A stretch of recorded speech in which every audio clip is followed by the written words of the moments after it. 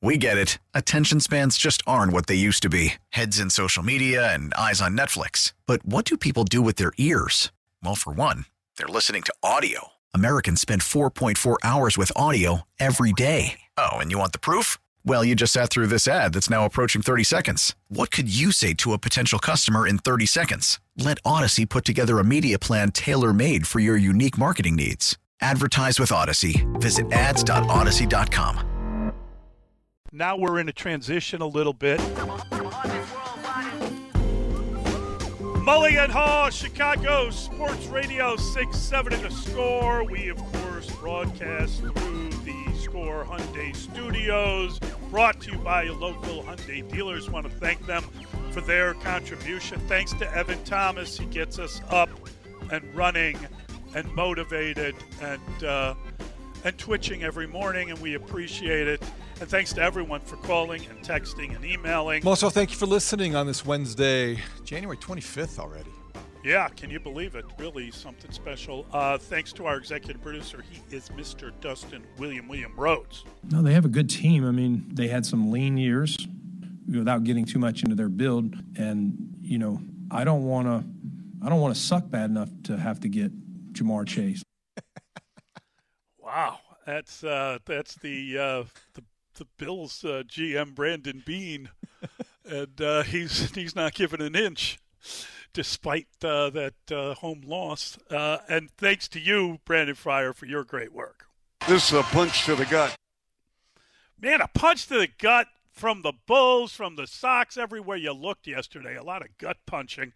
And we are delighted to welcome in. It is a Wednesday, so we've got Layla Rahimi, everyone. Yes. And Mr. Lawrence Holmes. Yes. And Dan Bernstein is with us, too. Oh, no! You have got to be kidding me. Hello, everybody. How are you? Hey, good. Yeah. How you doing?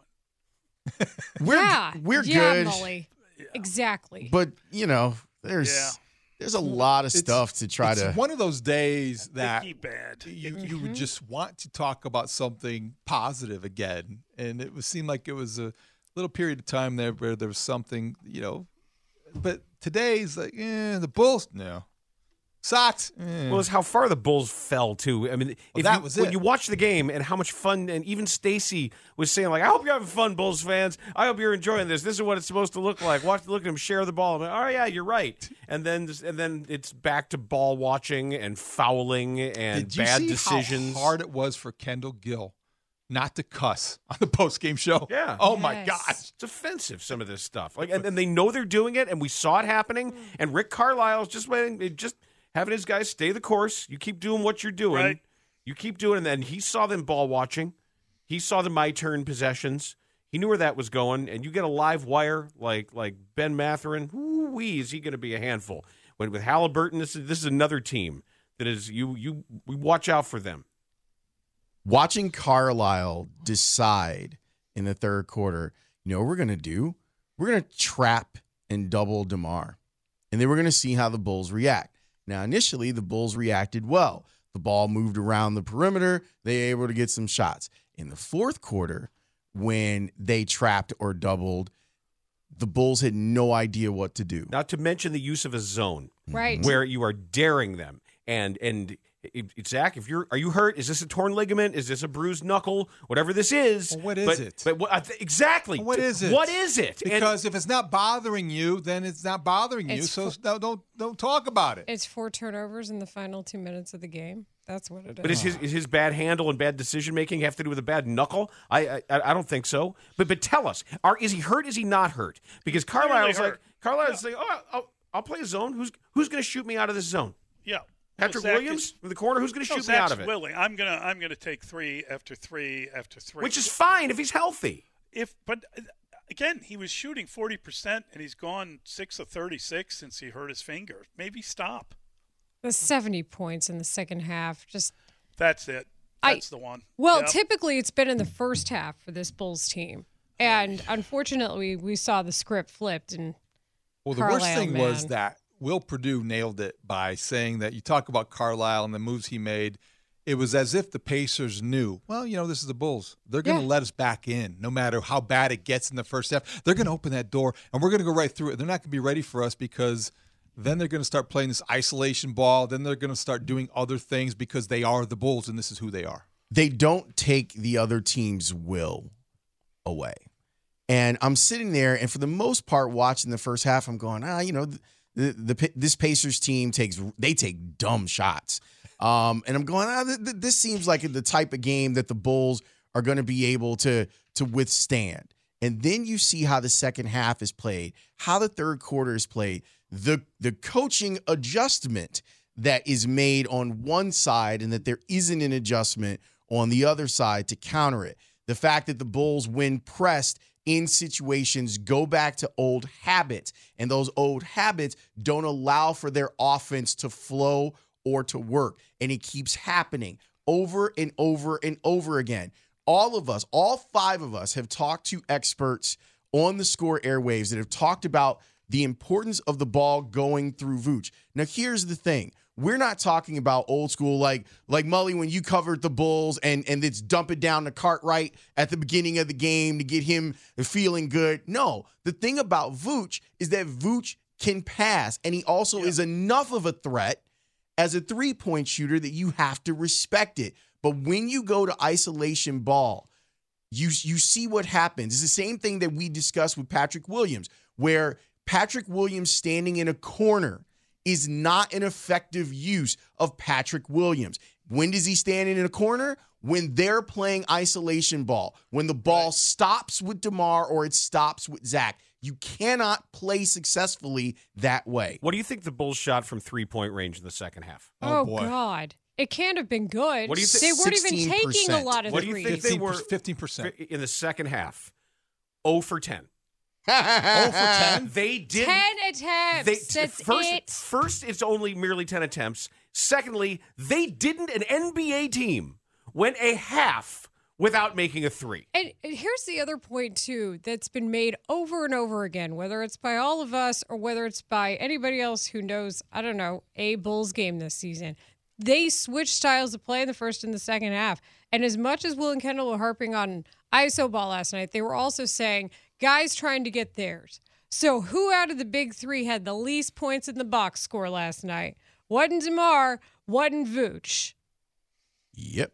And so what does that mean when somebody says they're trying to get his? Who's he talking to? I thought it was DeMar. And I thought DeMar stopped playing defense, too. But when you look at your box well, score. he had 5 fouls. Yeah. And there was the loose ball that he ended up giving up, I think, partially because he had 5 fouls and didn't want to get his 6 that way. So get the ball, get the possession, and get your 6. Then someone else will pick you up. This is the thread that is tearing us apart. The Bulls group thread tore us apart last night. This team is ruining us. It used to be about the music.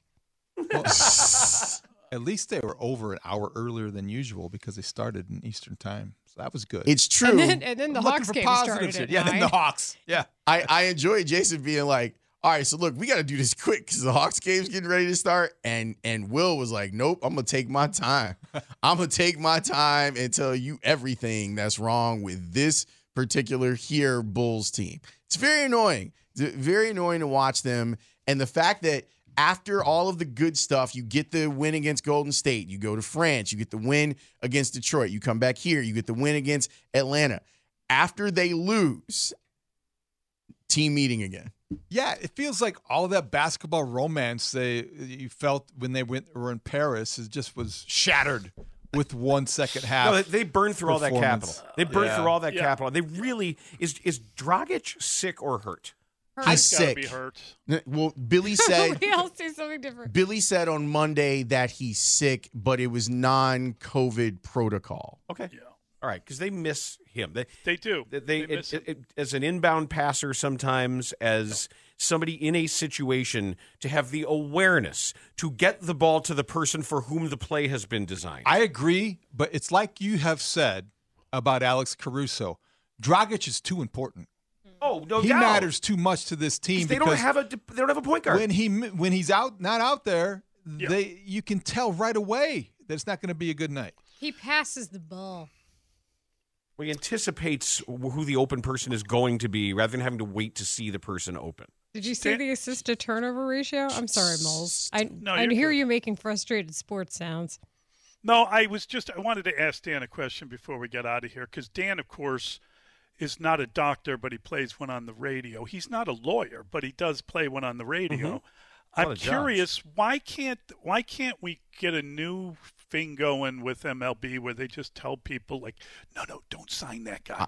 You don't have to reveal anything, but just say, no, you don't want to do that. That does exist. That's called actually talking to people around the league. Due diligence? Yes. It's called vetting. So you're blaming the White Sox on this, not MLB, for supposedly the Players Association. They can't say anything. They can't do anything. This is okay. Mully, I'm right there with you with the league, where I don't even necessarily need details, but I do wonder if can they say, hey, this player is under investigation. Well, listen, and that be the end of it. If he were involved in PEDs, you better believe he would likely be implicated in some way. Oh, yeah. Look, it's a private business. Somebody else's stats may be more important. It's a private business. Business. Embarrassment. Yeah, they allow this that's to be a public relations player. embarrassment. Yeah, this is player versus non-player. Right. And it's the union will have a say in this, and because some of this would sound collectively bargained, obviously, that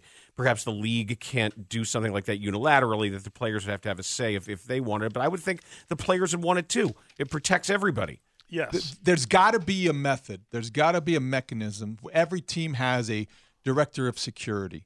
There's got to be a way to share information about MLB's investigative arm. We are investigating this player for this offense, and without it getting out of the small, tight circle of executives, that they have to know these things before they go down that road. Well, I also think that an agent with some degree of integrity, especially one as powerful as Seth Levinson, who represents a lot of MLB players, what's your relationship going to be like with teams hey, Seth, I know you concealed this before. You got your guy $15 million a year before. You knew this was happening. You and your client knew this was happening. How many other of your clients are you going to do this with? There's some reputational things here where as an agent, to be above board, I know that you're paid to represent your client, but next time you sit down at a table of an MLB team, they're going to have questions about you. You know what? Just follow the path that you did with Trevor Bauer on some of this stuff too. Just set the precedent now. And as a team, as teams, have a policy that says we can't tolerate this. Because Ozzie said it. Ozzie told you. Void the contract. Ozzie said, and then you know what that does? That tells other people, don't mess with that team. If you want to do this stuff, don't even think about talking to that team. I agree with that. The Dodgers did pay Trevor Bauer $22 million to go away, and you respect that move. But in fairness, I mean, that came after the MLB instituted the penalty. MLB suspended him for 2 seasons. It was reduced on appeal. So I do wonder about what the protocol is in this case. Even if the Sox, which they should walk away, listen, no ambiguity here. It's worth it, right? It's worth it to eat the $12 million. Yes, that's the price of integrity, if you want to call it that. But are they waiting for MLB to complete this so they can act and then the Sox respond in kind? I don't know. But you know what? Major League Baseball showed you that they can act, and then everybody's hands are less involved. Well, we're 2.5 weeks from pitchers and catchers, and we all know that this is around the time where guys are showing up. Like pitchers especially are usually at the facility. Yeah, where is he right now? That's a wonderful but the question. Onus, as much as we want to point the finger at the Sox, it's warranted this morning.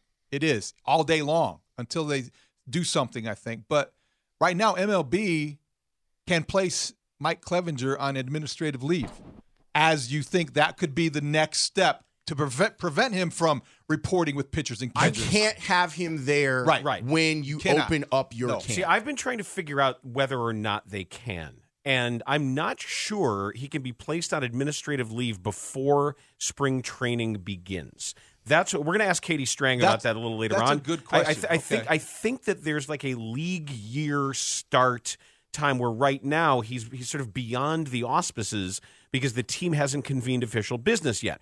However, if he is in Glendale, if he is in White Sox gear using White Sox team facilities, and having White Sox insurance or whatever it may be, there has to be a way where you can remove him from any daily activities and remove him from your team while not making any kind of full final decision by every last rule and box to be checked. It's funny that at the end of the season last year, I want to know that they want to.